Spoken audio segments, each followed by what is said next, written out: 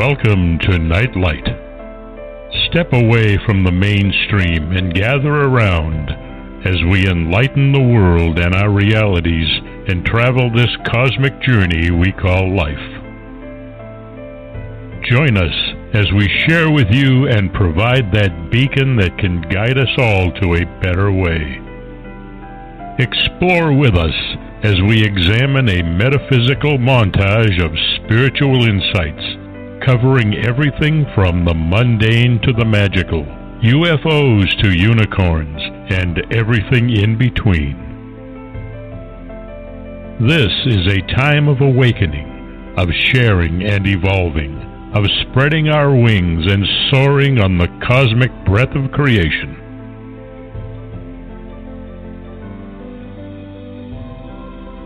Come and join with other light-minded spirits as we weave our lights together to seek understanding, enlightenment, and, with a little luck, some wisdom. This is Nightlight, a reminder that you are never alone.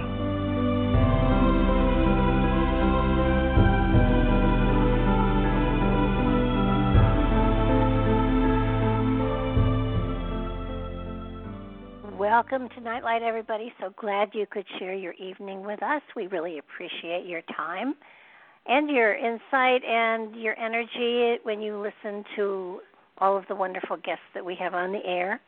Want to thank Ken Quiethawk for his amazing intro. You can find him and his wife, Deb, on the Internet. Just look for Native Storytellers or Ken Quiethawk, and you'll find him, and you will discover an amazing method of conveying history and cosmology that has come down through time that is really a lost art and a lost gift. There are some out there, but there aren't a lot of them left. So check out Native Storytellers. It's a very amazing way of preserving history. Mark has a great guest on tonight. It's a topic that I'm very interested in. So I have my sleeves rolled up, my paper and pencil ready at the side here, and I'm looking forward to this show. So, Mark, show is all yours. Hey, thanks, Barbara.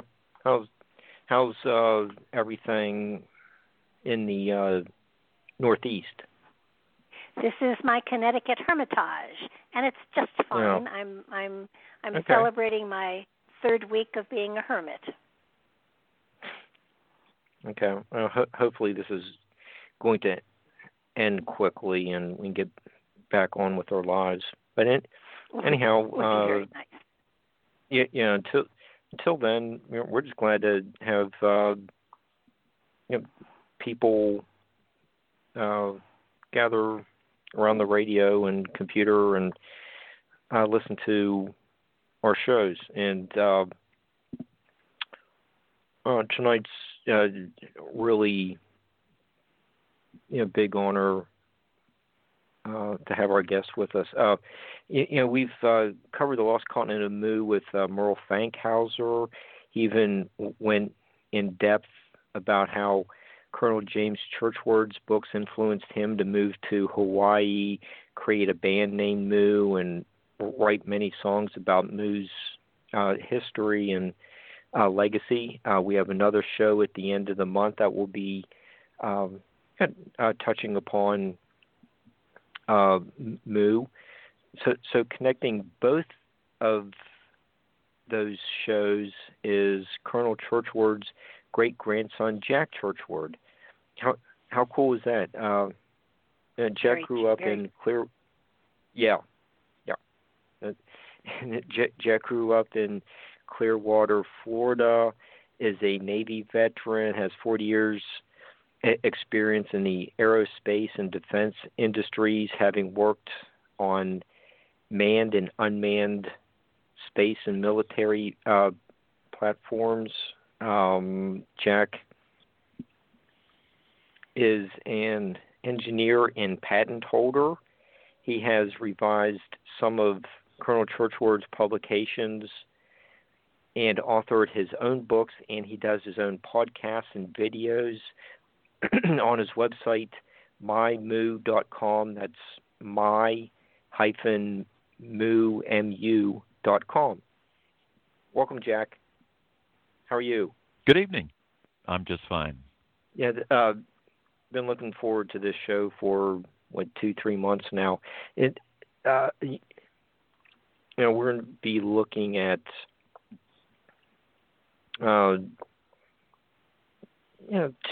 two books tonight, but you have other books you've written, but your primary focus is lifting the veil on the lost continent of Mu, the motherland of men, and crossing the sands of time. So, and both of them are very interesting books on the what should we say, like the fabled land of Mu. But there is evidence, so I don't know. Maybe it's more of a reality, but the listeners are going to find out over the next 2 hours, and they can make up their own minds. But Jack, your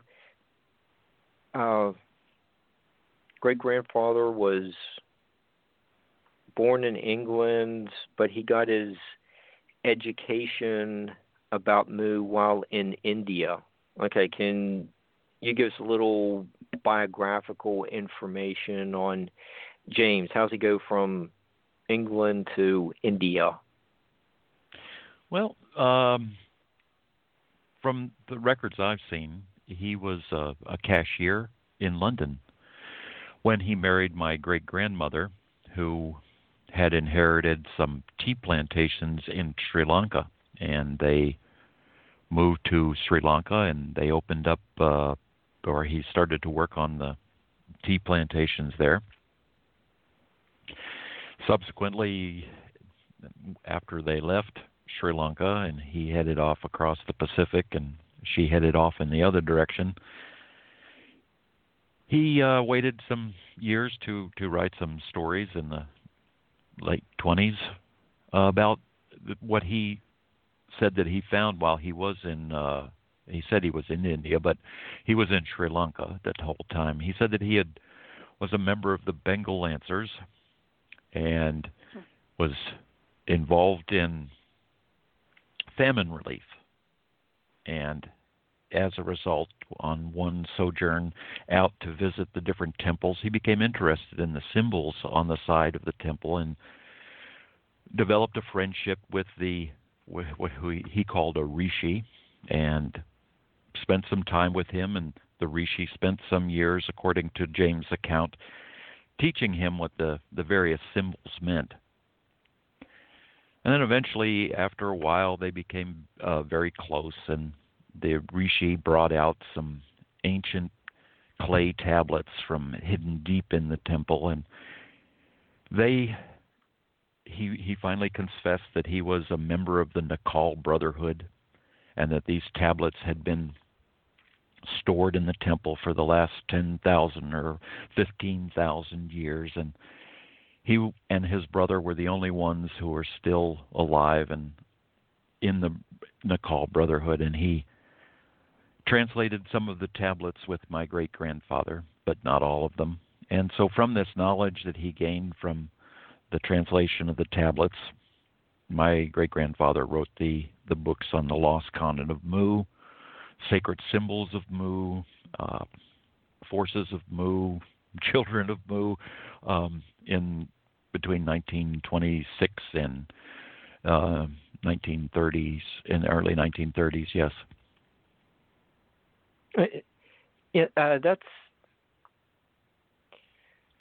But that says everything except what Mu was. So the story he told was of this enormous continent in the middle of the Pacific Ocean, and how everybody in the world was born there, and from there they spread civilization around the world until 12,000, or sometimes you read 15,000 years ago, the continents sunk all in one day, and everybody perished except for the people that had left Mu and gone on to the other continents. Let's not.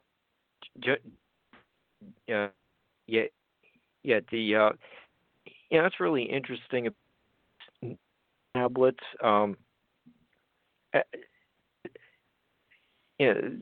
Barbara and I have this like fascination with the tablet. And you get Alex Chianetti with us about the Tower from the Teos Cave in Ecuador, and Joseph Smith found the tablets at Hill Kumara, and all the Sumerian tablets with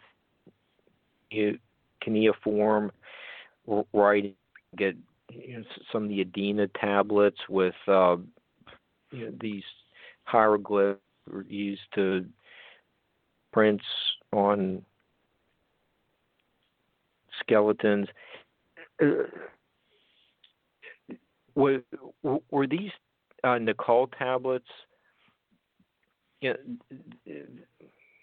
like one of the few written records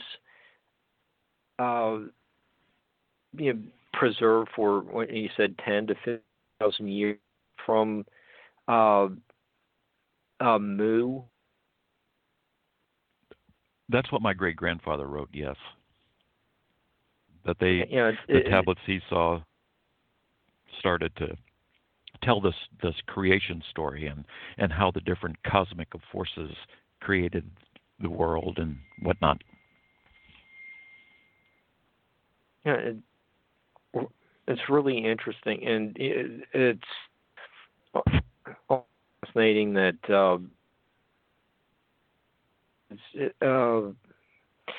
an outsider to the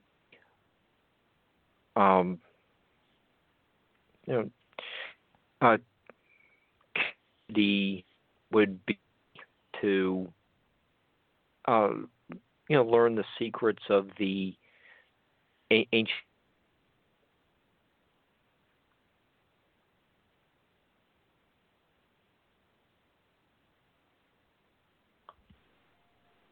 Mark seems to be breaking up just a little bit here. Yes. You still there, Jack? I'm here. Okay. Okay. Now, do you want me on the phone? Yeah, call in on the phone, Mark. That's much better. Mu has been, for the longest time, one of the most fascinating subjects for me because, theoretically there were just the two main continents, and there was Mu and there was Atlantis, and Mu has always had such a mystery connected to it. The Atlantis one, they got tons of stuff, but the Mu one, it feels much more ancient, and your grandfather seems to have, lucked in on having someone who can translate tablets or whatever. Have you gone back and gone over his records, and do you concur with everything he said? Absolutely not. Fantastic. What do you disagree on? Well, maybe I should start with the stuff I do agree with, and that is that we're all related. Yeah. The humankind is all related. But as far as a civilization that went around and spread civilization to all the lesser peoples, I think is not proven through scientific evidence. I don't believe that it's real that somehow some advanced civilization arose and then spread itself out. I think enough evidence has been demonstrated to indicate that most civilizations, or all civilizations, may have been influenced by another one, but not that there was one master civilization. Don't you kind of think that every civilization that gets to a certain point thinks they are the master civilization and they created everything? And that old adage of the old adage of history belongs to the survivors and stuff like that. Well, that might be true, but if you look at the different civilizations, how could, for instance, a grain-based civilization in Europe bring their civilization to, for instance, Asia, where they're based on a rice, and it just doesn't. There's not enough evidence. There's no evidence to indicate that there was a master civilization that went out and taught everybody else how to be civilized, which is, in essence, what my great-grandfather wrote about. Wow. I mean, it denies those people the opportunity for their own history, for their own accomplishments, and somehow pointing at something in, the dark past that somebody else gave to them, rather than allowing them the opportunity to enjoy the fruits of their ancestors' labors. Oh, absolutely. No, I agree with you. It just always amazes me how so many times you hear the stories about, this master race or that master race or these aliens, gave us this material, and therefore, it does diminish the tenacity that the human spirit has in order to survive anything and to overcome anything, because we do. Sooner or later, we're going to figure it out. Are you back, Mark? I am here. Okay. Hopefully, that was just an indication of the severe weather in the area. But, probably. Yeah. But Jack, I think before I had to hang up, I was just starting to ask about, with the tablets, your great-grandfather was an outsider coming into this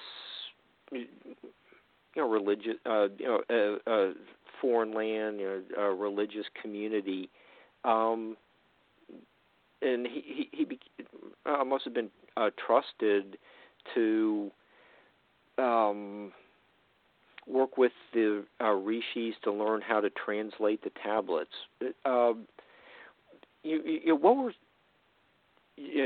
James's characteristics like? Have you been able to profile him a little bit and see if he was just a very likable gentleman? Well, there's anecdotal information that indicates that he very much liked women and was very friendly with very many people. He corresponded with lots of people from what I've seen from his letters, and I do have some of those that I've managed to get a hold of. But as far as being a friend of the Rishi, and that's what he wrote. And I have to make clear that I don't really. He was a bank cashier before he went to become a tea planter, and the only record I have of him visiting India was one time that he went to try to pay back a loan, and unfortunately, on his return, he was thrown in jail and eventually escaped across the Pacific Ocean. The stories of the Rishi, I don't believe. I mean, it doesn't make any sense that he waited 60 years to tell anybody about it, didn't write down anything then when he first saw them, had no pictures taken, didn't even try to draw them, and he was, as many people have noted, he was an artist, and he could have written down or copied what he saw on those tablets easily, and he waited 60 years and then wrote books. about them. Okay, so that was one of the other questions I wanted to get into. Is you do have an extensive appendix. You have revised his books and added more of the where James got his source material and added information at the end of the chapters. But you also have other disagreements with him. For being a family member and heir to his library, you're not automatically siding with everything James wrote. You do have some disagreements. What are a couple of the most prominent aspects of James's writing you disagree with? I believe I mentioned earlier that the one thing I do believe he said is everybody came from the same. We're all related. We're all one big human family. Right. Past that, it pegs out the BS meter sometimes. Okay. I mean, for instance, the thought that a master race, which James identified as a bunch of white people, left the continent of Mu and sailed around the world and spread civilization. You got a problem there, in that if everybody came from the lost continent of Mu, why would they need to go and spread civilization to these people that were already from the civilized location? Okay. It just, and well, he also goes on and talks about how the Mongols attacked Central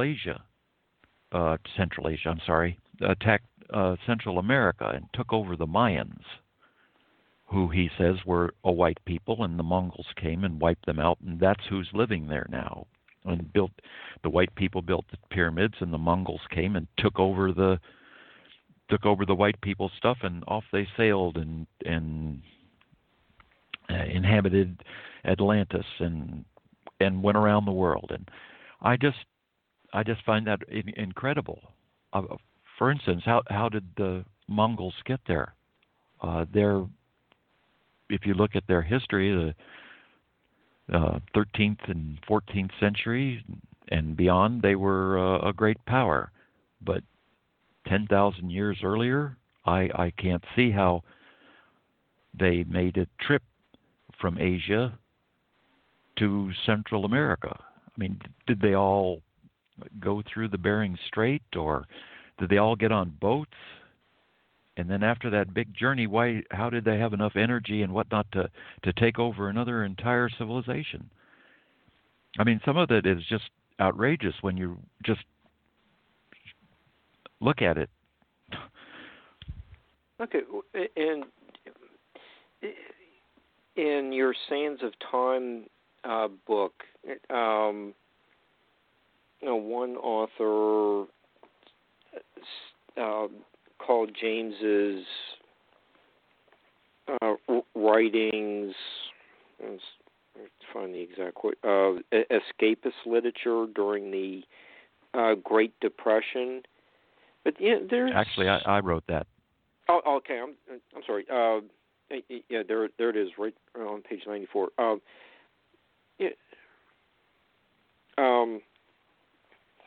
It's there could be an element of escapist literature, but there are also some of James's facts that seem to have been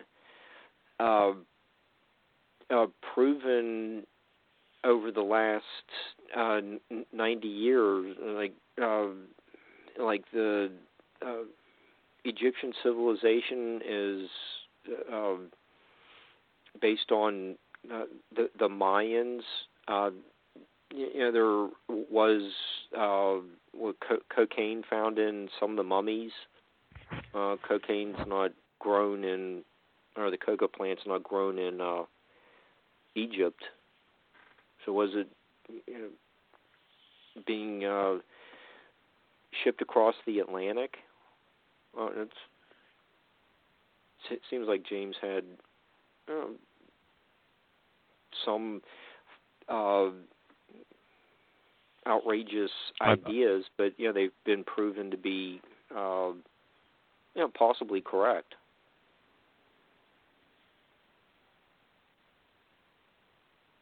Okay.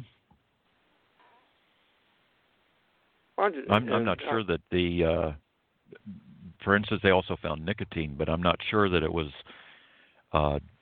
it could have been a different type of tobacco or something that was not known at the time and has since gone away, or the derivative chemicals that they did for the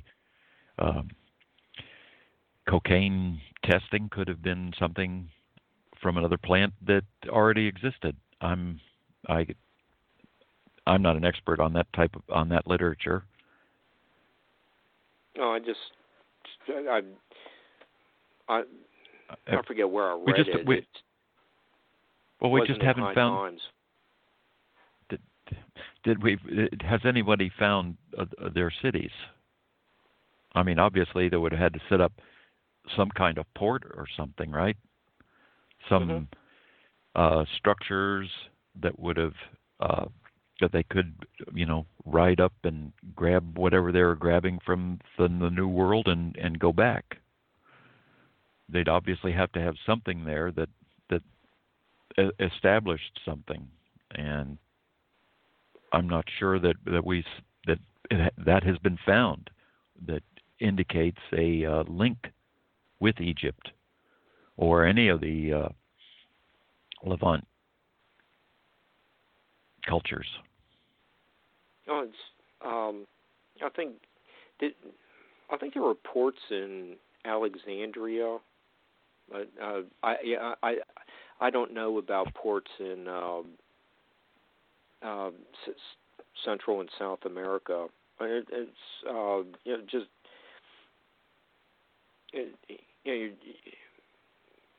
is interesting that you do disagree with James, and so some of those other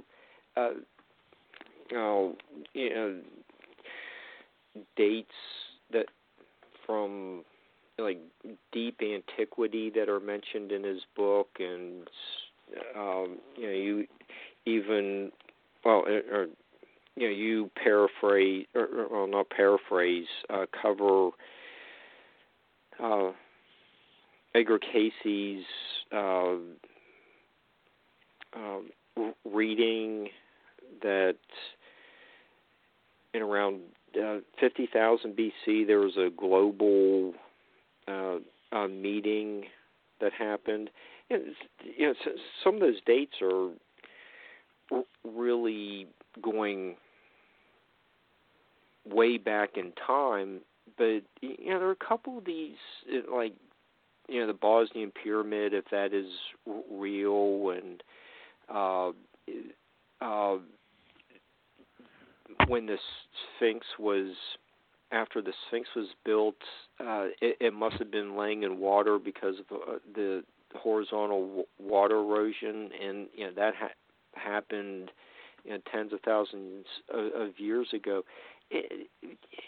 There is that little bit of evidence we have today that doesn't make those statements from 90 years ago from either James or Edgar Casey seem it's kind of in the ballpark. Yeah, it does seem a little out there, but there seems to be just a little bit of truth to it. Gunung Padang is another place that has like a 20,000 BC date attached to it. It's just interesting that. Well, you mentioned Edgar Cayce. Mm-hmm. Well, you mentioned Edgar Cayce, and Sure. the fact that he said that people from Atlantis and the Uyghur Empire, and he lists several people or several peoples in there that all met Mm-hmm. together to discuss the problem dinosaurs, Mm-hmm. to discuss the problem of dinosaurs attacking the human settlements. Well, I'm not sure that anybody has found evidence of dinosaurs existing into that recent an age. And if you look at, for instance, my great-grandfather's theories on the Great Uyghur Empire, I endeavored in my book to indicate the sources of his data, which is essentially a newspaper article from a yellow journalism that he found and just changed it a little bit and put it in his books. It has absolutely zero resemblance to the Great Uyghur Empire that was in the 9th century in Central Asia. But his is what they said was his Great Uyghur Empire is 17,000 years old, Mm-hmm. at the height of their civilization, and was formed 50,000 years earlier.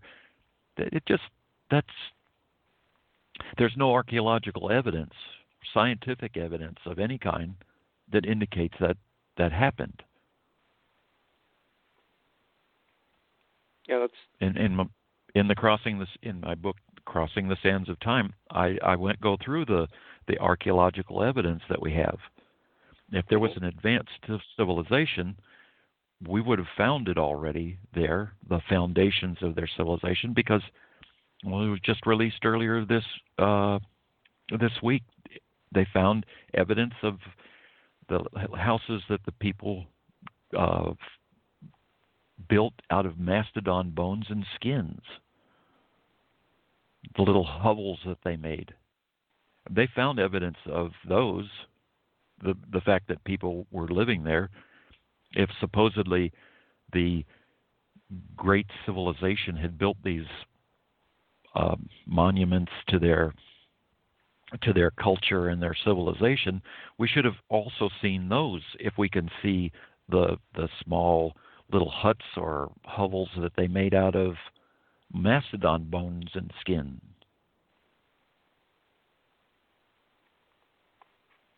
It is interesting that you've taken the time to make some corrections to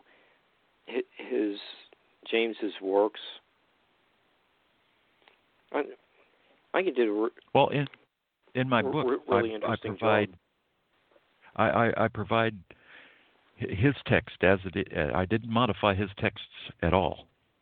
All I did was add my notes and the appendices and the index. But I'm not scared by allowing the reproduction of his material. If you look at his material and gauge it against what I provided and still believe in James Churchward's theories, then more power to you.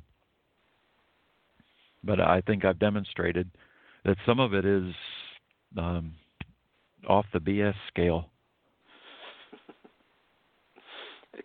Okay. And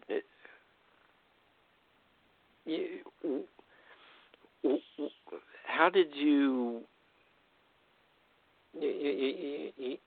have the name recognition of your great grandfather. What propelled you to want to work with his writings? Like you said, provide an appendix of modern information. Were you always fascinated by his works, or is this something you wanted to do later in life?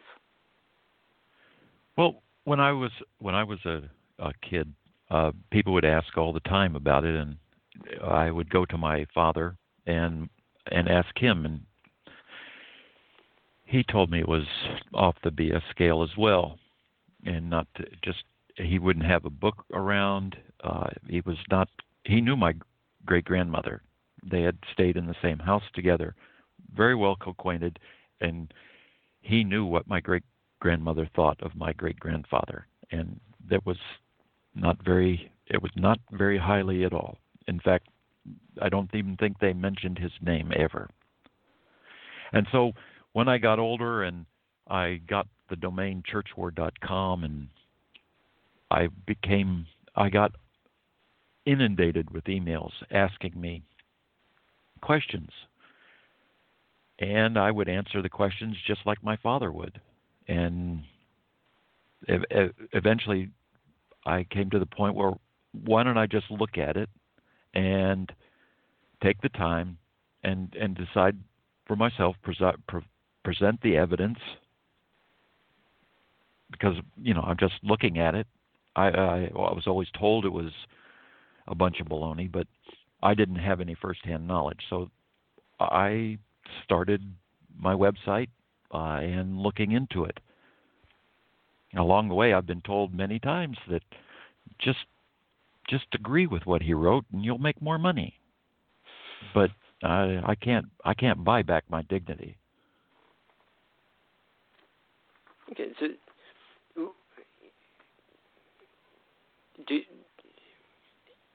there was, like, the family had collected all the manuscripts and oh no, correspondence. My family had nothing. My family had nothing to do with him. So, the Churchward family went.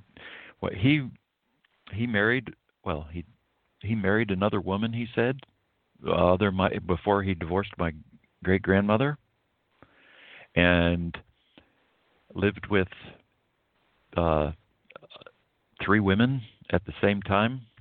They were all sisters, and one of them had a child. And he calls him nephew, but I'm not sure that's an accurate description of his relationship with Howard Carasey. And Howard Carasey was the person that received James' books, James' correspondence, and everything from James when he passed away. They lived together in New York, and when at the time of James' passing, he was in Los Angeles trying to recover from, I guess, some respiratory difficulties. And so what I received as far as his scrapbooks and whatnot were purchased by someone at an estate sale, and they provided me the opportunity to buy the books or the scrap books and some of his correspondence, and I jumped up and grabbed it. Okay. So how does that make you feel now? A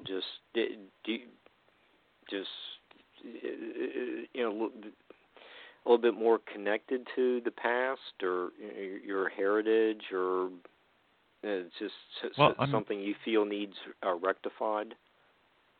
Well, I see that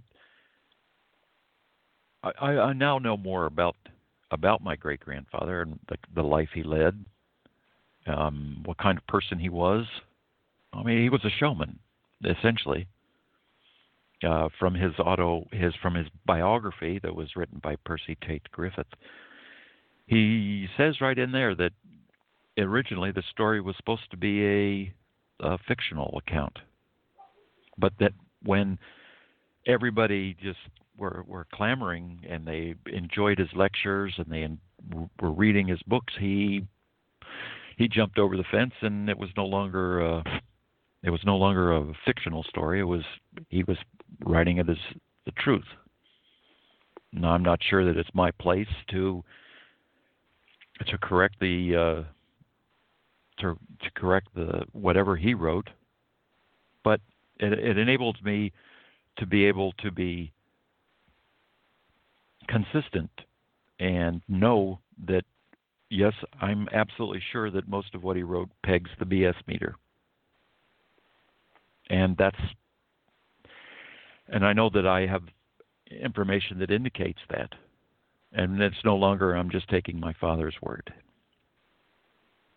Okay, so let's look at some examples of what James said about Mu. Maybe we can start with the location and a little bit about the height of the culture.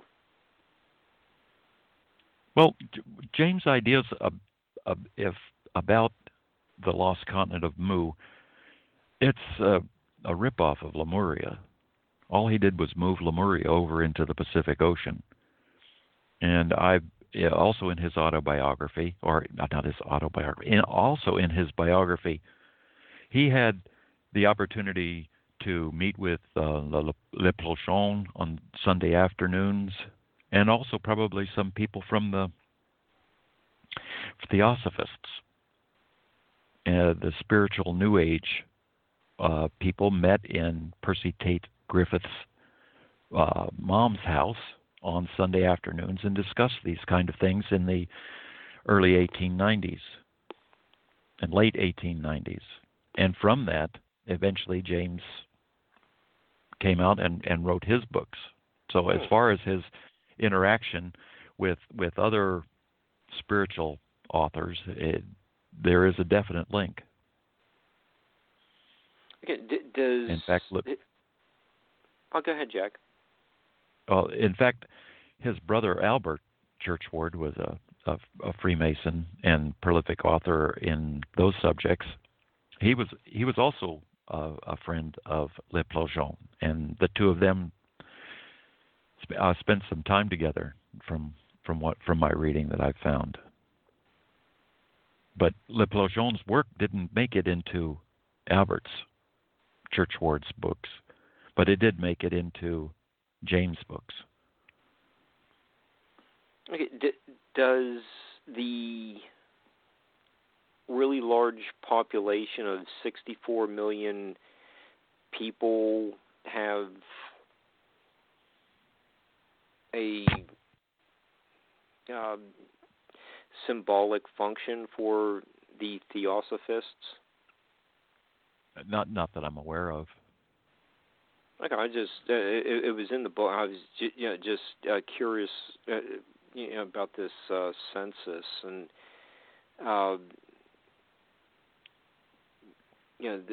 there's the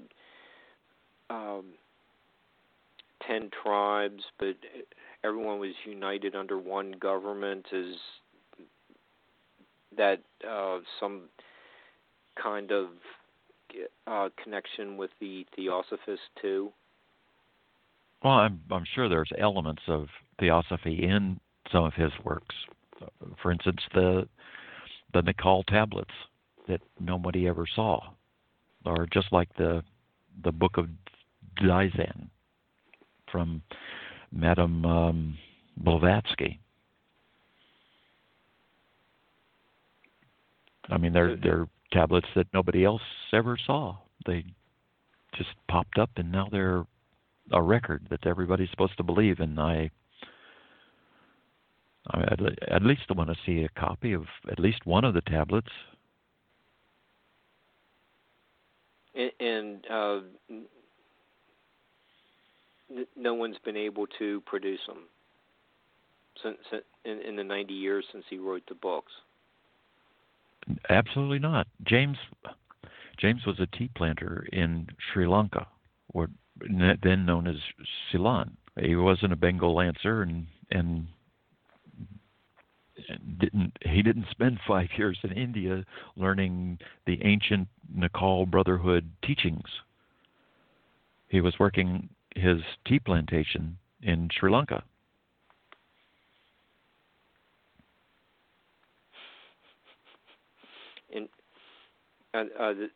This is becoming fascinating. Got a question. This Okay. is very much. This happens with a lot of science fiction authors, that people become so entranced by what they're writing that they take it as law, and they begin to quote the philosophies within it, verbatim, and they don't ever stop to think about, could this possibly be real? And it seems to have happened throughout all of time. If somebody can weave a good enough tale that entrances you, people think it's the truth, and they don't ever question it reasonably. They just accept it. And the example I can give you, which is my own personal example, and nobody has to agree with me, and I hope I don't offend anybody, but Zecharia Sitchin and his 12th Planet stuff, I think, is another one of these cases. And it sounds like your grandfather was very much the same way. He gave society an adventure and a mystery and an excitement that entranced them, and they never stopped to think about, can you prove this? Is there anything that proves it? They just take off and decide to create a whole philosophy based on nothing. Well, my great-grandfather went one step further, though. I'm sorry. No, go ahead. He went one step further in that he attacked scientists that disagreed with him. Mm-hmm. Almost every page, he would. It's easier to get the truth out of someone than to snatch something out of the jaws of an alligator or something. As I think he said a couple times. It's just that he's not. Telling the story is okay, I guess, even though it's fake and whatnot. It's a story. But when you go and attack, and you attack the real experts, somebody who actually has knowledge about it. Yeah. And you don't provide the other side of the story, which is one reason why I include my great-grandfather's material in my books, because I don't want to be accused of providing a one-sided approach to the dissemination of the information. I want everybody to be able to look at his and look at the other side of the story and make up their own minds. I'm not trying to sell any snake oil. Well, I think you're presenting a good balance. I mean, Blavatsky went into Lemuria and Atlantis in great length, and yet, there's no proof of either of them. And if you sit down and you look reasonably and sensibly at the philosophy that's being handed down in a way, I mean, my goodness, Atlantis was a culture that was, settled by aliens or reptilians or whatever. And I think that the human consciousness loves adventure and loves mystery, and if it's written well enough, and if the story is convincing enough, they will buy it. Kincaid's Cave in the Grand Canyon. Arizona. Arizona, yeah. I mean, nobody has seen this stuff, but there was a news report, and it fascinated so many people. There actually is a group that really believes it's there, and I don't know if it's there or not, but it's a great story. And I think what you've done is really good, and I would like to see other people do that to other of some of these fables. I don't want to destroy people's imaginations, but I want them to understand that you do have to question, you do have to see proof. You can't accept stuff, just on someone else's say-so who has a twinkle in their eye and is a great storyteller. I mean, there's enough weird stuff out there already without making it up. I mean, there is strange stuff out there that you can't explain, but there are witnesses and there is evidence. And I think he was probably. I have the book. I'm sorry to say I have not read it yet, but it does feel to me as though what you're doing is of great service to people, because you're giving them the story, you're giving them the legend, and you're also saying consider this before you decide to take off and become a follower. I think that's a great thing. We try harder. I'm sorry, Mark. Okay, we're talking about the evidence. James covers the Moai statues on Easter Island. It seems like an advanced civilization had to be there to engineer getting those statues in place and sculpting them. But you can go on the internet today and see YouTube videos of megalithic cultures that still exist today and move enormous stone blocks from one place to another. After quarrying them, they move them and build things.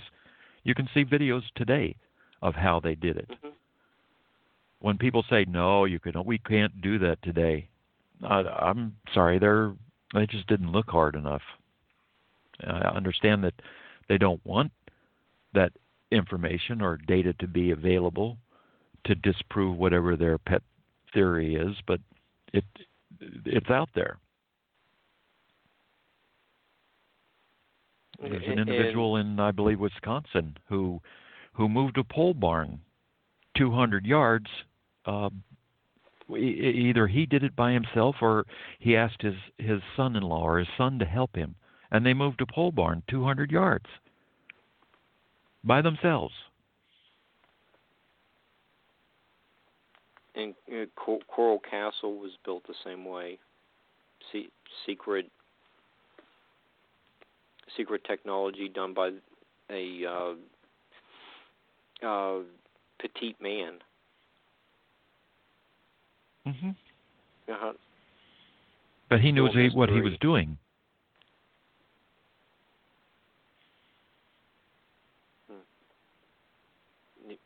So, when we look at the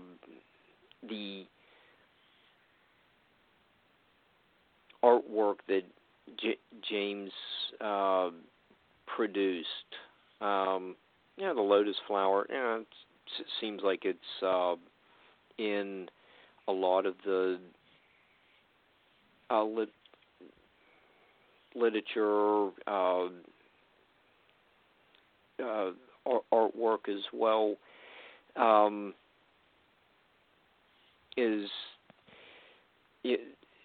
Did he just interpret that to what he wanted it to be?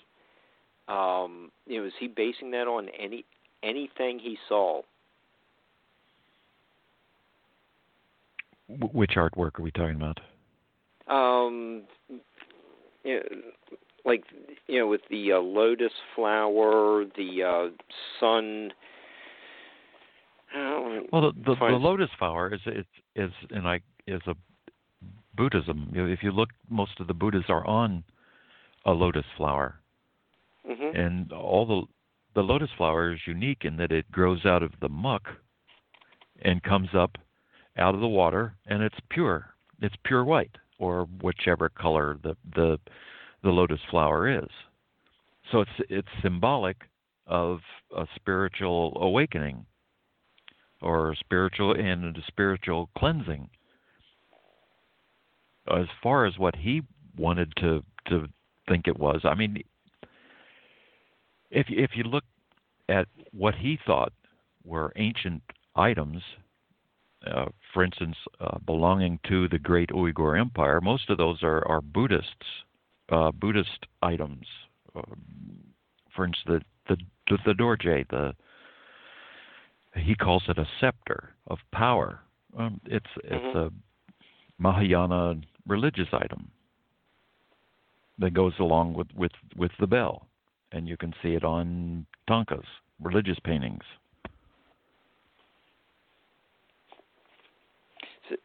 So his interpretation might have fit his story quite well, but it has nothing to do with reality.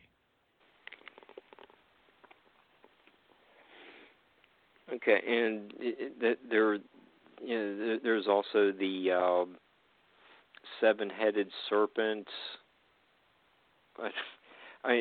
The artwork that he has in his book is eye-catching. I know that maybe some of that came from his discussions with his Theosophist friends, or he discovered it in his reading. A lot of what he had came straight from Le Plongeon, Dr. Augustus Le Plongeon. You can pull it straight out of his book, and it's in James, almost word for word. And we've had a guest on talking about Le Plongeon. He is like one of those French elitist types in the 19th century. Is that right? No, he was a doctor. Yeah, he had some. Barbara, do you remember him from Jason's The Giants book? I don't think so. I all I know is what I keep hearing here is that he feels as though he was very much like P.T. Barnum. Create a circus and make money on it type stuff. It doesn't feel like it helped during the Depression. Well, I'm sure it did. And I understand people saying to you, just keep the fable going, but that would be hard today, because people today are, I think, while they're still fooled and they still like to believe in stuff like this, they are more intense as far as checking things out. I know that he feels to me as though he was not the kind of man you could get close to, but the kind of man that would use you if he could. So, the scoundrel, sort of. I would come to that idea as well. In some instances of his behavior. Yeah. I've seen people like this before, and I think that what you're doing is a good service. It's probably getting his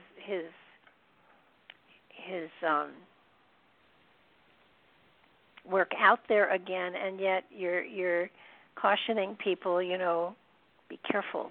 This isn't quite the truth, but it is a good story to tell around the fireside.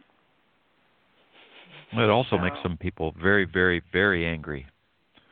Really? Why? Oh, absolutely. I've received those emails telling me what a nasty person I am. Yeah, absolutely. Yeah. How dare I? Yeah, how dare you try to put truth out there alongside, fiction? And all they have to do is prove it, and you'll back up. Absolutely. But, yeah, no, I got that. And so when, if I get a how dare you letter or whatever, I call right back to the person and say, prove me wrong, please, because if I'm wrong, I want to correct everything that I've done. And they usually just stutter and go away. Because, I'm open. I'm not always right, but I'm never wrong. So, it's that kind of a thing. You have to,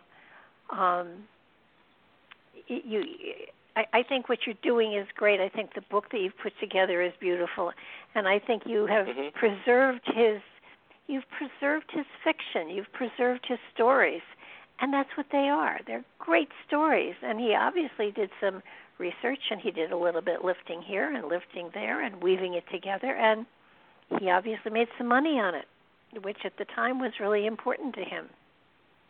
But yes, it was. There are scoundrels like that out there that have convinced the public that they know so much more than they do, and it's up to the general public to question and look into it. And if they don't have the time to investigate it and prove it wrong, you're doing them a great favor in doing that. But it I is just kind have to of be honest. Yeah. At the same time, I think that you probably have a story to tell as well, and I'm not sure just putting the facts out there. It feels to me as though your philosophy is worth a book as well. Oh, well, I'm not sure many people would read it, but. Well, when he wrote his stuff initially, he didn't think many people would read it, and it sounds as though, as it gathered momentum, he got carried away by it. And quite often, when the truth is out there, people usually, it's what do they say? An artist is never recognized in his own time. Putting your philosophy out there alongside his is it's fun and it's interesting, but it seems to me that there's great worth in what you have to say as well. I mean, we are one people. We do come from a single source. We have developed independently. We have different cosmologies. Which is what makes this Earth such a fascinating place, because there are so many different ideas as to where we came from, and nobody knows what's true. But it's still true that we're all related, that we're all one human race. It is called the family of man for a reason. Well, it should be men and women, but we are. It's not just men; it's women too. But we are. I understand. A family. We are a family. I'm not really a feminist. It just occurred to me that, I'm talking to a whole bunch of men here, but we are a family and a diverse family, and it's. Like any family, there are relatives you love and there are relatives you don't like, and there are relatives that you think are crazy and they probably think you're nuts too. So, I mean, we are that kind of a family. We have a little bit of everything in us. And I think our creative stories, and that's what just about every culture has, our stories, because there's no book that says... We didn't come with an owner's manual, unfortunately. So we've made our own owner's manual up, and some of it is quite profoundly ridiculous, but it serves its purpose. It gives us a platform to grow from, I guess. But I don't believe I believe there was a continent where Mu was supposed to be, but I think Blavatsky was crazier than all get out, but she wrote a lot, and people take it as almost a Bible. Her books. They make great bookends. But so there are a lot of people out there, and I think every generation has to have their own. I don't want to call it prophets, but their own truth sayers who put the truth out there, and the truth really floats a lot better than a lot of the other stuff does, but it takes time. But I love what you've done. I just think you've got your own stuff out there, and you've done so much research. You've got a great foundation to talk about your own truth. So are you writing a book? I have yet to start the next one, but I think it's going to be probably a little bit along the lines of human rights. For instance, one reason I did write Crossing the Sands of Time to set the record straight about the Great Uyghur Empire, because there is so much of the. I've known the Uyghur people and friends with the Uyghur people now since for over 20 years. And when somebody came to me and showed me what my great-grandfather had written and how starkly it's different than the actual true history, that it motivated me to write the book and to try to set the record straight. And it's also true that I know it's not an exhaustive history, but it's a short history of the Great Uyghur Empire and how the Uyghur people developed and how they really do not deserve to be under China's Communist Party's thumb right now. In the last 2 years, even our State Department, 3 million people in concentration camps. Somebody has to do something to help change the situation. Not only that, but what we saw happen in Hong Kong, how the people of Taiwan are being neglected because the World Health Organization refuses to acknowledge Taiwan as an independent state.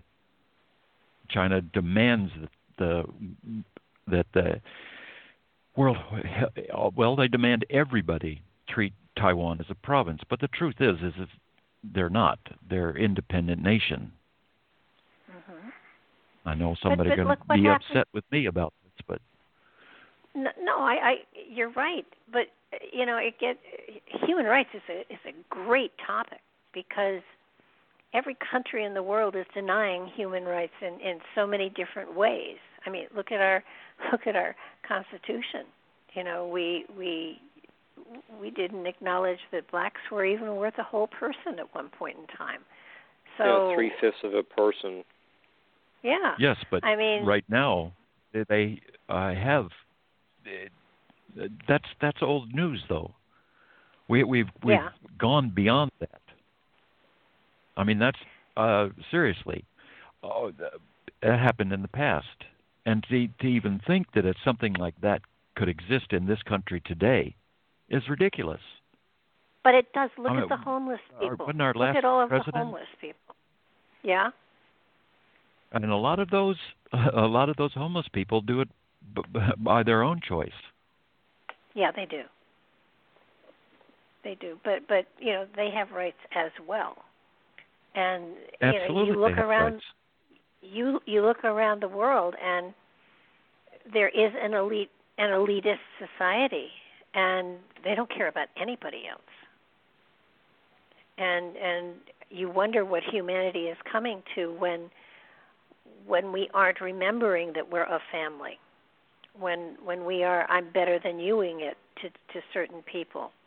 It's very strange times that we're coming into, and I think a book on human rights and on women's rights. You're right. It's in the past. Women didn't get a vote, but we still don't get paid as much as men do. And in many cases, we're better than they are. So,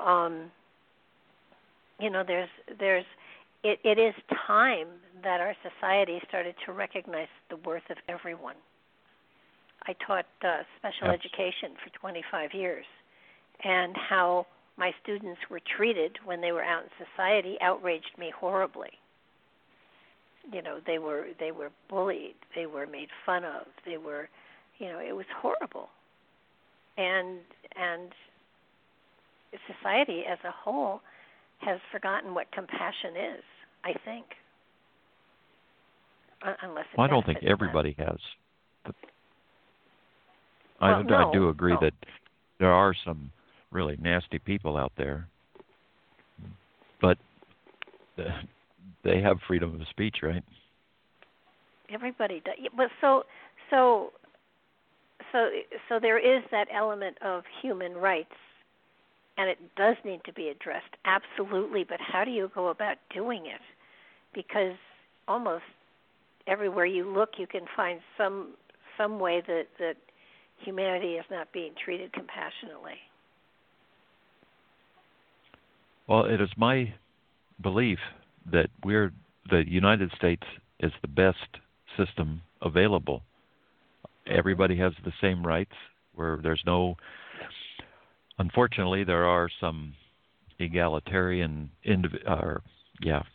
elite people who believe that they should stay in political office for for decades, and they're the only ones who know everything. But if they could, they would. I just think that once we get rid of those folks... I think one of the Supreme Court judges is actually dead, and they just stuffed her and sat her in the chair. I've heard that. But fantastic claims need fantastic proof. So. Yeah, that's true. But no, I think we've got the beginnings of it here.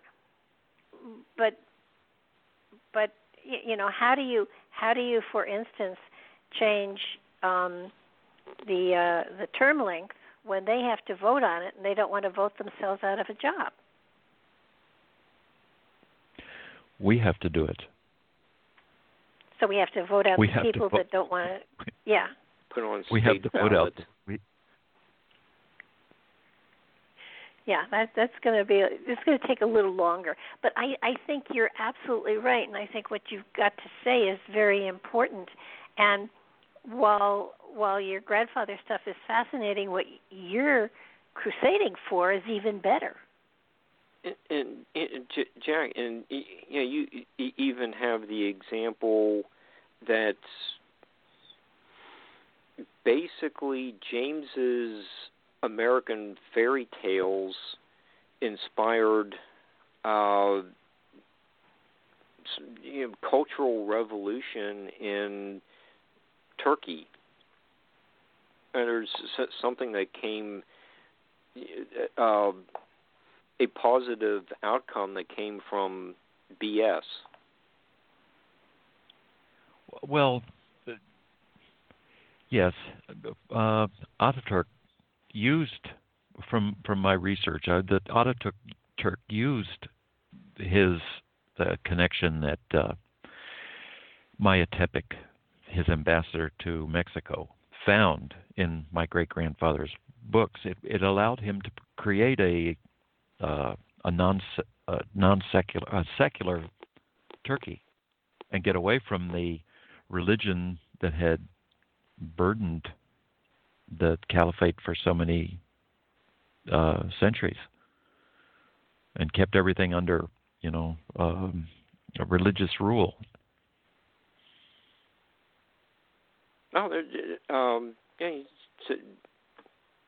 Say right there on page 89, James Churchward's account of the great Uyghur Empire also helped fuel political change.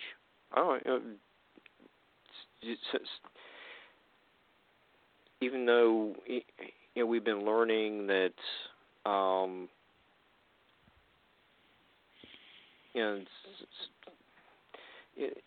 his writings are very fanciful, there was something positive that came out of them, and what we've talked briefly about, and it's on your some of your social media pages as well. You've gotten involved in a lot of humanitarian activities as well. You're talking about the 25 years that you've been involved with one group. What differences are you seeing being made as it's just President Trump did have meetings with the North Korea leader. At least some talking has improved some situations in that area. I'm just throwing that out as an example. Maybe something improved communications are going to happen worldwide as this virus hopefully winds down very quickly. What are some new directions that are happening in human rights? Well, China just got assigned to the Human Rights Commission for the United Nations. Sounds like a contradiction. I'm sorry, it's funny. No, it's not funny. It's not funny to the individuals that are being persecuted. Oh, no, it doesn't. The churches that are being destroyed every day. The mosques could we do that? that are being demolished. We didn't do it. They paid off somebody to do it, just like they paid off let me not say they just like they influenced the World Health Organization to say that there was no problem with their coronavirus and all the lies that they've told. So do you think that are like days of Tiananmen Square coming to an end, or do you think that the human spirit can overcome the oppressors and everyone can be the way they were meant to be? Well, they're wiping out an entire culture. I mean, they're wiping out the Uyghur culture. For thousands of years, they've inhabited their lands, and now they're being thrown in prison camps, in concentration camps. Not only that, they're sending them to do forced labor as slaves in other parts of China. The people that couldn't go to work, they're grabbing them. They're grabbing my Uyghur friends and pulling them out of the concentration camps and sending them to the factories instead of the regular people who worked in the factories during the virus. They're tearing down all the churches. They're destroying graveyards and cemeteries. They're tearing down the mosques. They're tearing down monasteries and temples.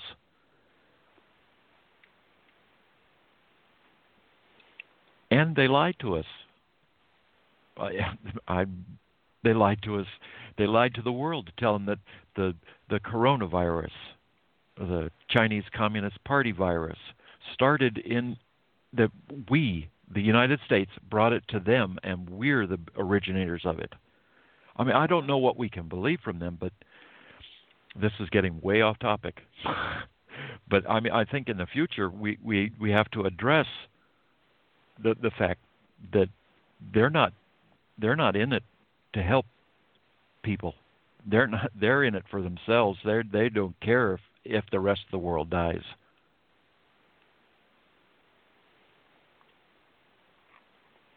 That's true, and yet there are no voices out there saying that. They're unfortunately, people point out that they have control over so much that is good for that this country needs, not that's good for us, but that this country needs, that we have to in some way have a relationship with them. I don't think we need to, but that's just my opinion.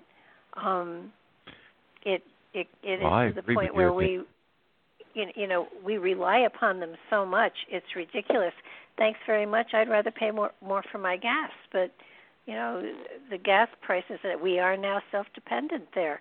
But for some reason, made in China, was so much cheaper than made in America that everybody thought, let's go cheap. Well, you get what you pay for. Absolutely. And unfortunately, the powers that be, whoever they are, seem to have made choices for us. And like you said before, we have to shift and change those who are making the choices so that they understand who they represent. A couple of years ago, I fired everybody in the government on Facebook, and I thought I'd get all sorts of hate mail, and nobody paid any attention to me. I mean, the letter basically said, you're forgetting who you're working for. I tell you what I want. I send you off to the magic land, and suddenly you forget who you're working for and who's paying your salary, and you decide to go into business for yourself, and you forget the people that you represent. So, and I thought people would, really let me have it. Nobody said anything. It was kind of like, that's scary. I couldn't get a rise out of anyone. I mean, it's difficult to imagine someone who's never held a job or started a company or anything, and they've been in public service. They call it public service their whole life, and they're millionaires. Amazing. Or have 3 houses. And nobody. I don't understand why nobody finds that disgraceful. Well, and people. Patrick, my late husband, figured it out once that of the time people serve when they're in office in Washington, that over half their time is spent raising money for their next campaign instead of taking care of business. So we created, the system somehow. We've got to change it. Well, I'm not against people making money. I think that if somebody has an idea and they work hard, that they should be rewarded. Mm-hmm. But being in public service and making millions and having a large bank account, several houses, and all that doesn't inspire confidence. And at least it doesn't inspire my confidence in their abilities to actually think about the people they're supposed to be representing. I would love for somebody in power to know what it's like to have to live check to check, or or to choose between food and medication, or they don't understand. And when they did that insurance thing, they weren't using the same plan we were. They had their own special plan for medicine. Now, if you're going to pass a bill, it should apply to you too. It just seems fair. Concur. So I think that we're in for. I do not think that life will ever be the same again, and I'm really hopeful that we've all learned something from all of this, and we can grow from it and make the changes that we need to make, because we sure as heck need to make changes. I'm on the same page. Time will tell. Jack, do you? I don't know what the right word is. Since you said you were getting emails, from Asia, friends in Asia, are you? like becoming a correspondent. It's almost like you're an ambassador for American ideals reaching other people. Cool. That's just the impression. I'm just one person. One person can make a difference. Just from what you tsunami said. Start as a ripple, so. Yeah. But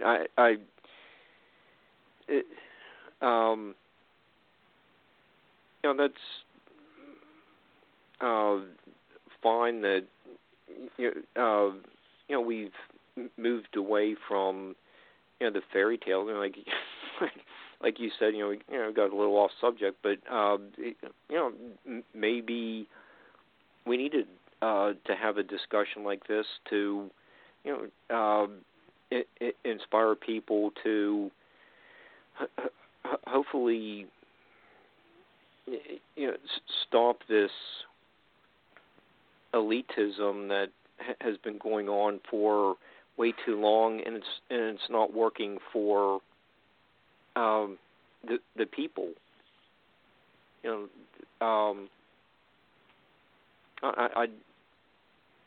think with the situation going on now with the plague, we need to have this talk. Well, I believe that we need to reassess our interactions with the People's Republic of China, controlled by the Chinese Communist Party. Just a good start. And also get them to pay for what they've done to us and the rest of the world. They owe it to us. So, what have you been hearing from some of the people, from China? Or is the situation with the virus far worse than what's been reported? Is there something else that we don't know about? I am not in communication with anyone in China. Okay, well, just to be clear, Uyghur people, like the Uyghur people, have they been impacted by this virus? Yeah, absolutely. They've been pulled out of concentration camps to fulfill the workers' roles in other parts of China. You can see pictures on social media of a Chinese factory with all Turkic Muslims sitting in the seats.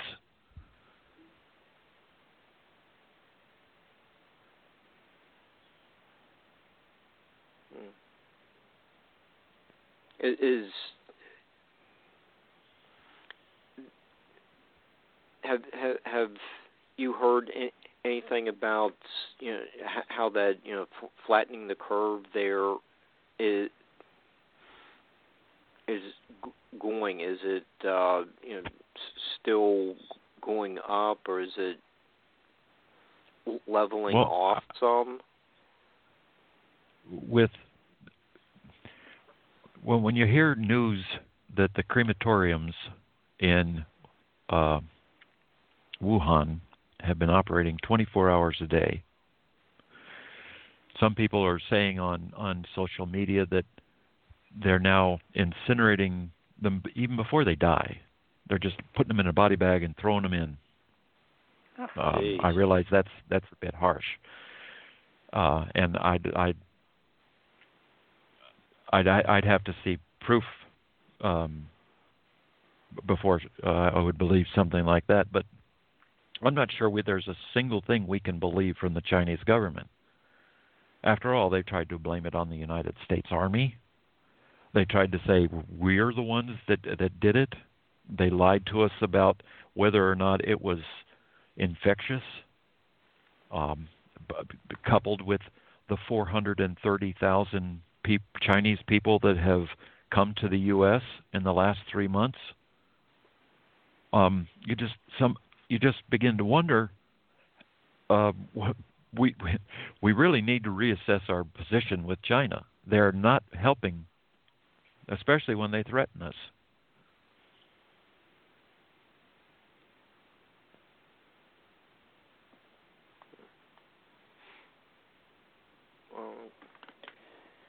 Okay, so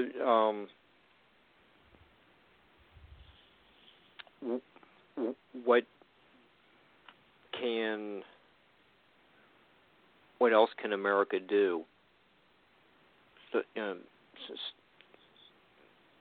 getting into a actual fighting war doesn't help. It stop buying products, stop supporting the boycott the children in the sweatshops and that kind of thing. That should have already been happening. The people in charge here in the United States who knew that was going on, they should go to jail if they knew that child labor or slave labor was being used to create their goods that they were making money off of and becoming rich off the suffering of others. Is they need to be in jail. I'm sorry, I'm a bit off the topic. No, that's okay. But when you stop to think about it, it's very much like the concentration camps in World War II. Even the towns that were there ignored the fact that there was a concentration camp there. They turned a blind eye to it because they didn't want to get involved or were being sent to one too. Or be shot, yeah. Yeah, so you have, a huge population at risk, and there's, I'm not going to say there's no way to do it, but it's a very delicate matter, and without getting into a war. But my employer forbids me to say. My employer, who is not identified, has told me I'm not allowed to say boycott China and Chinese goods. Oh, well, but then since you they're should not never identified, say. Well, no, you should not say that. Then you should not say boycott Chinese goods because that would be wrong.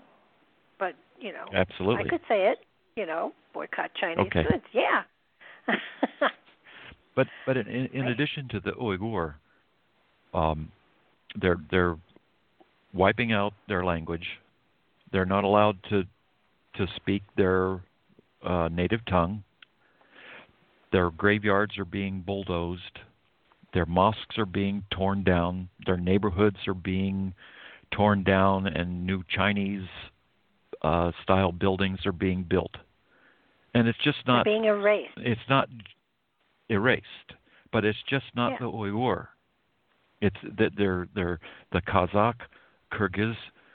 You also have the Mongolians that in southern Mongolia, who have, they have centuries of their own history and culture that is being erased. And you look at Tibet, that is being destroyed, the destruction of the monasteries,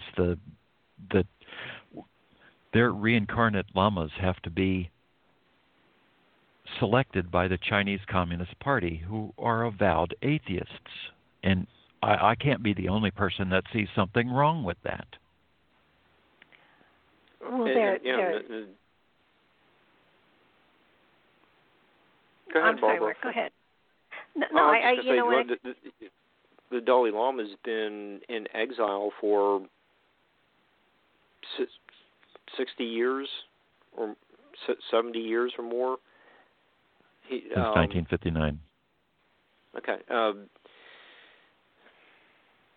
He was once asked who was his the person that influenced his spiritual development the most, and he said, without a hesitation, it was those that chased us out of Tibet.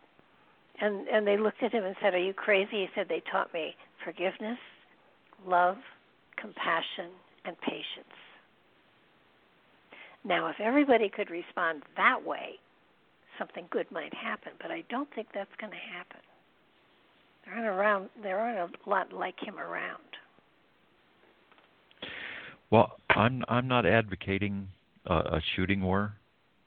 I'm not advocating us attacking or being belligerent at all.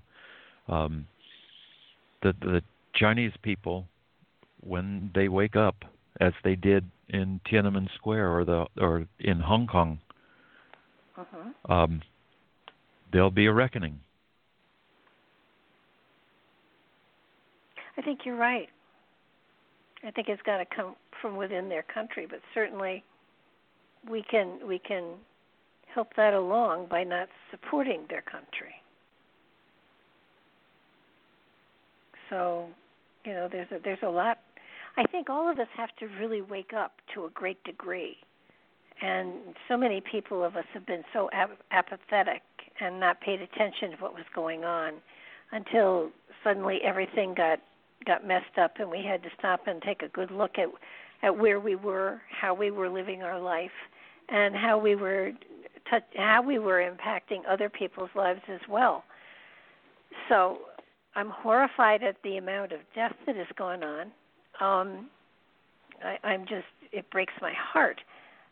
But at the same time, it gives everyone a chance to reevaluate their own understanding as to how they're living their life and what they're doing and how they're affecting other people. And by having to spend so much time together, oftentimes without, the electronics being babysitters, it gives us a chance to learn to communicate, to learn to function as a unit, a family unit together. So in that way, this has been a good experience. I'm horrified that it took this kind of a thing for it to happen, but I'm really glad that it is happening, that people are becoming more communicative. I know that since this has happened, I've talked to a lot of people that I haven't talked to in a very long time, just checking and making sure they're okay.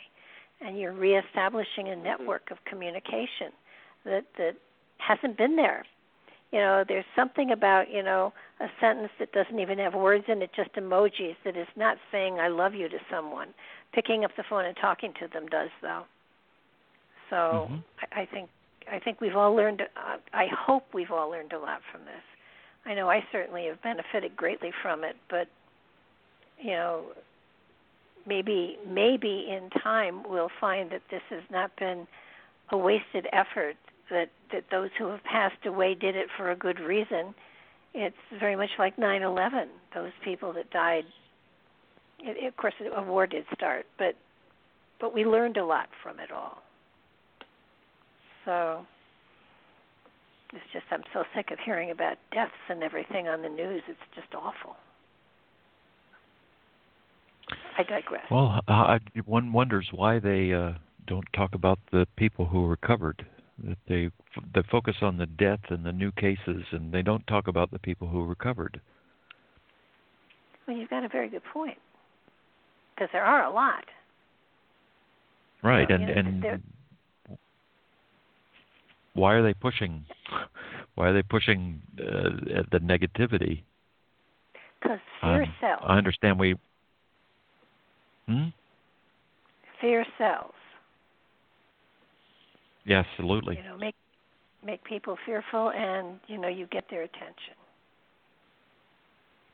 Unfortunately. Well, Jack, a lot of what you said is just very reminiscent of 1984, and I'm sure most of the audience is aware of that novel, but I just hope that there'll be some Winston Smiths that will emerge from this and make this world a better place. Before they put the rat cage on your head. Mm-hmm. And there,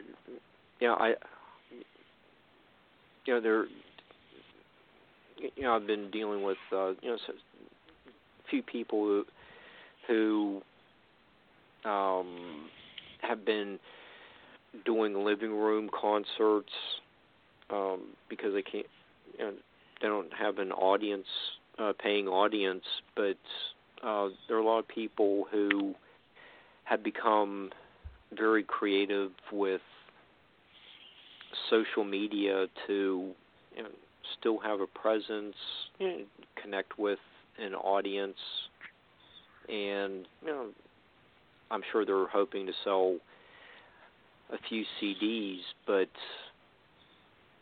with social media, it is possible to keep connecting with other like-minded people to bring change. That's another positive aspect from this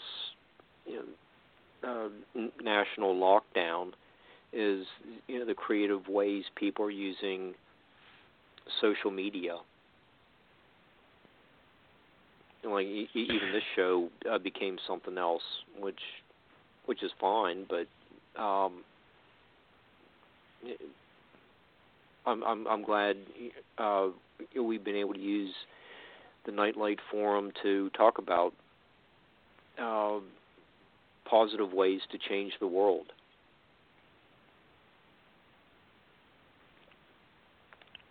Well, I'm all for that. So, and Jack, we have just under 20 minutes left. What are some things you're working on with your my-moo.com website? You have those really interesting lectures and videos you have on the website. Right, those are I've got a YouTube channel too. I've been focusing more on my blog and providing people send me things trying to prove that Moo existed, or they send me emails, and I'm not against them sending me this information, but it provides me the opportunity to be able to look at the other side, to examine what they're saying, but just go a little bit further to see what they're not, whatever they sent me didn't say. I mean, for instance, I keep talking about the Uyghur Empire. If James didn't say any of the truth about the Great Uyghur Empire, but if he had, you would have known immediately that his version was wrong. And so sometimes when you get these emails and there's the suggestion that, for instance, Percy Tate Griffith's daughter, I was in correspondence with her, and she was also writing and picked up a piece about these columns that were found off the coast of Peru. Now, I wrote a recent blog article about it, a posting. And the fact is that it was 1967 that they saw these, and at first they started the coverage of it about this little tiny sea creature that they were finding deep in the ocean depths. I guess that didn't cause enough furor or hoopla, so they started mentioning about the supposed columns with weird writing on them that they saw at the bottom 6,000 feet under the ocean surface. Well, after this many years, you would think that if there was something to it, somebody would have gone and actually done something to either prove or disprove. But I imagine that if they had gone and disproved it, that it would not have had the coverage of if there did find columns with ancient writing on them, with actual evidence. So essentially, that's the direction I'm going with My-Mu, to look at the various proofs that people think are a proof, and just tell the truth about it. Provide both sides of the story and let people make up their own minds. Okay. So, do you think you're going to be doing these,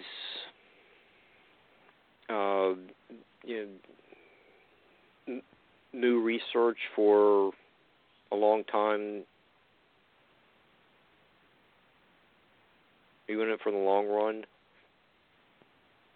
I'm going to do it occasionally. I have some other projects I have in mind that I'm going to be pursuing.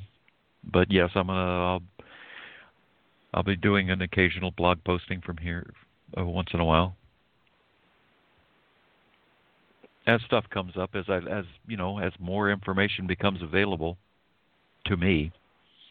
Like I said, I do appreciate it when people do send me materials, and it provides me the opportunity to examine it and put it in proper context. Okay.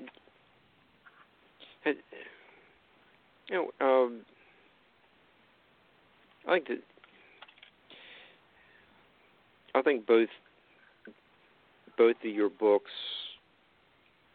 I enjoy reading both your books, and you have also the Stones of Mu that wasn't on the agenda, and be glad to cover that another time. But are those stones connected to the Nukal tablets, or is that just a completely different topic? Well, the book is the Stone Tablets of Mu, and essentially it covered a book that more of a brochure that my great-grandfather wrote in 1927. It was called Copies of Stone Tablets Found by William Niven at Santiago Ahuizcla near Mexico City. And William Niven did find 2,600 tablets in Mexico City. The veracity of some of the tablets has been questioned. For instance, in some places they're identified as having been created out of very tough granite or other really tough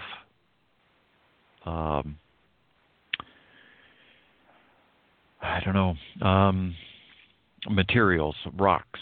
And I was actually interacted with one of his great-grandsons, and he sent me one.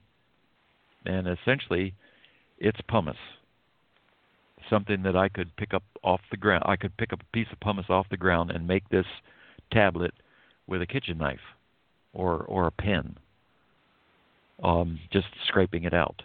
And it has been suggested by Dr. Jeb Card of the University of Miami in Ohio, who has examined quite a few of these, and it's covered in his book, I guess, Spooky Archaeology,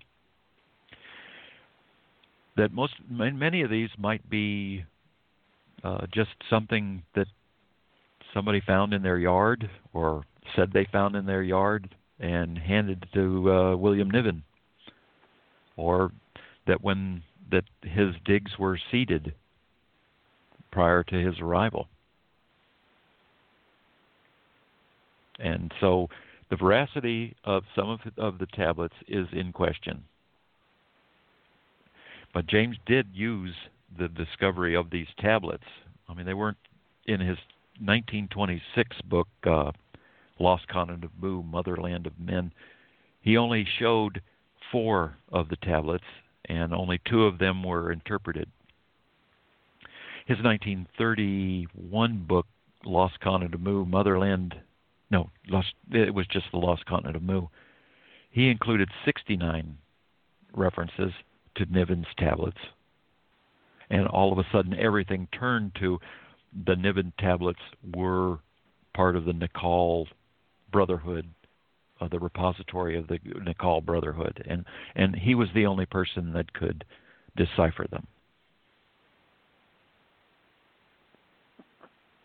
Okay, so that goes back to, you just mentioned Dr. Card from the University of Miami in Ohio, and you have a lengthy video with him, and he does,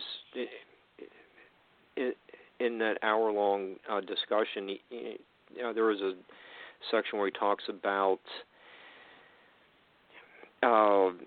how to spot a hoaxer, and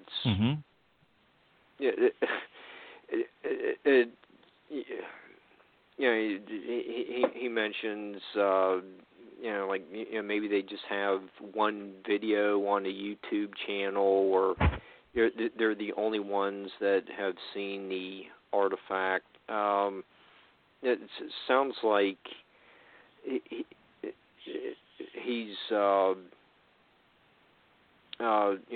describing James as well.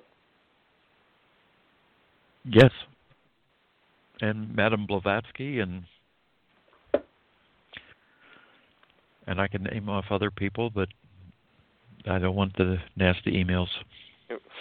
But there's William. You just mentioned William Niven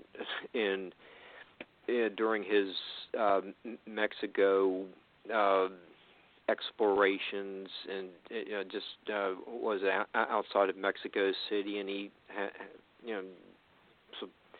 supposedly found all this stuff. And he was friends with James. So what was? Were they working in tandem?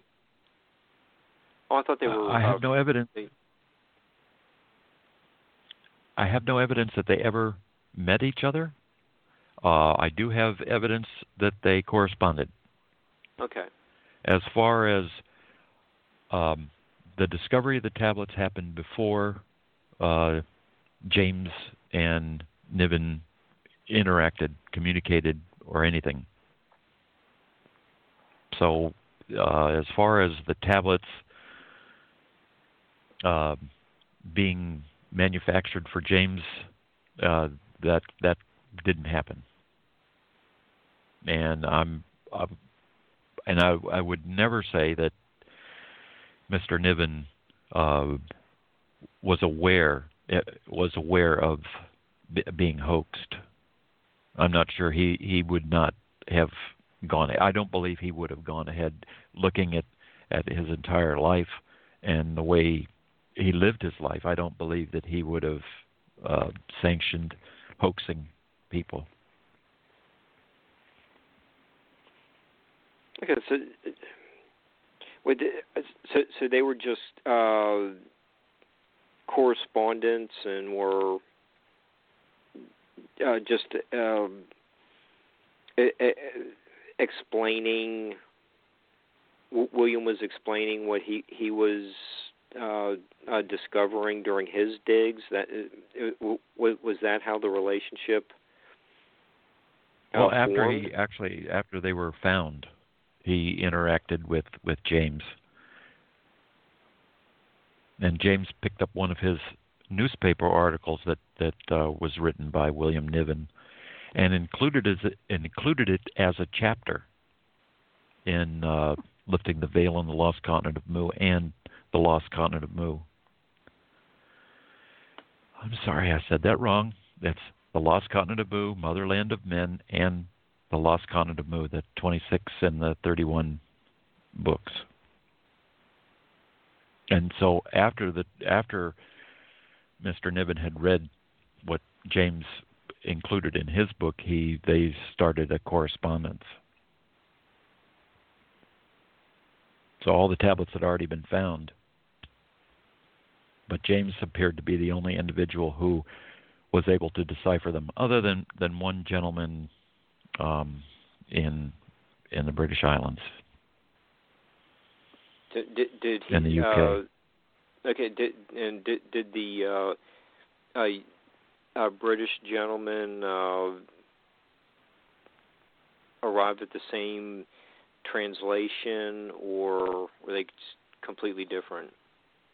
Negative. I believe he said that the figure was related to the Jupiter, the god of it was Jupiter and different things to go with a different mythology. Okay. This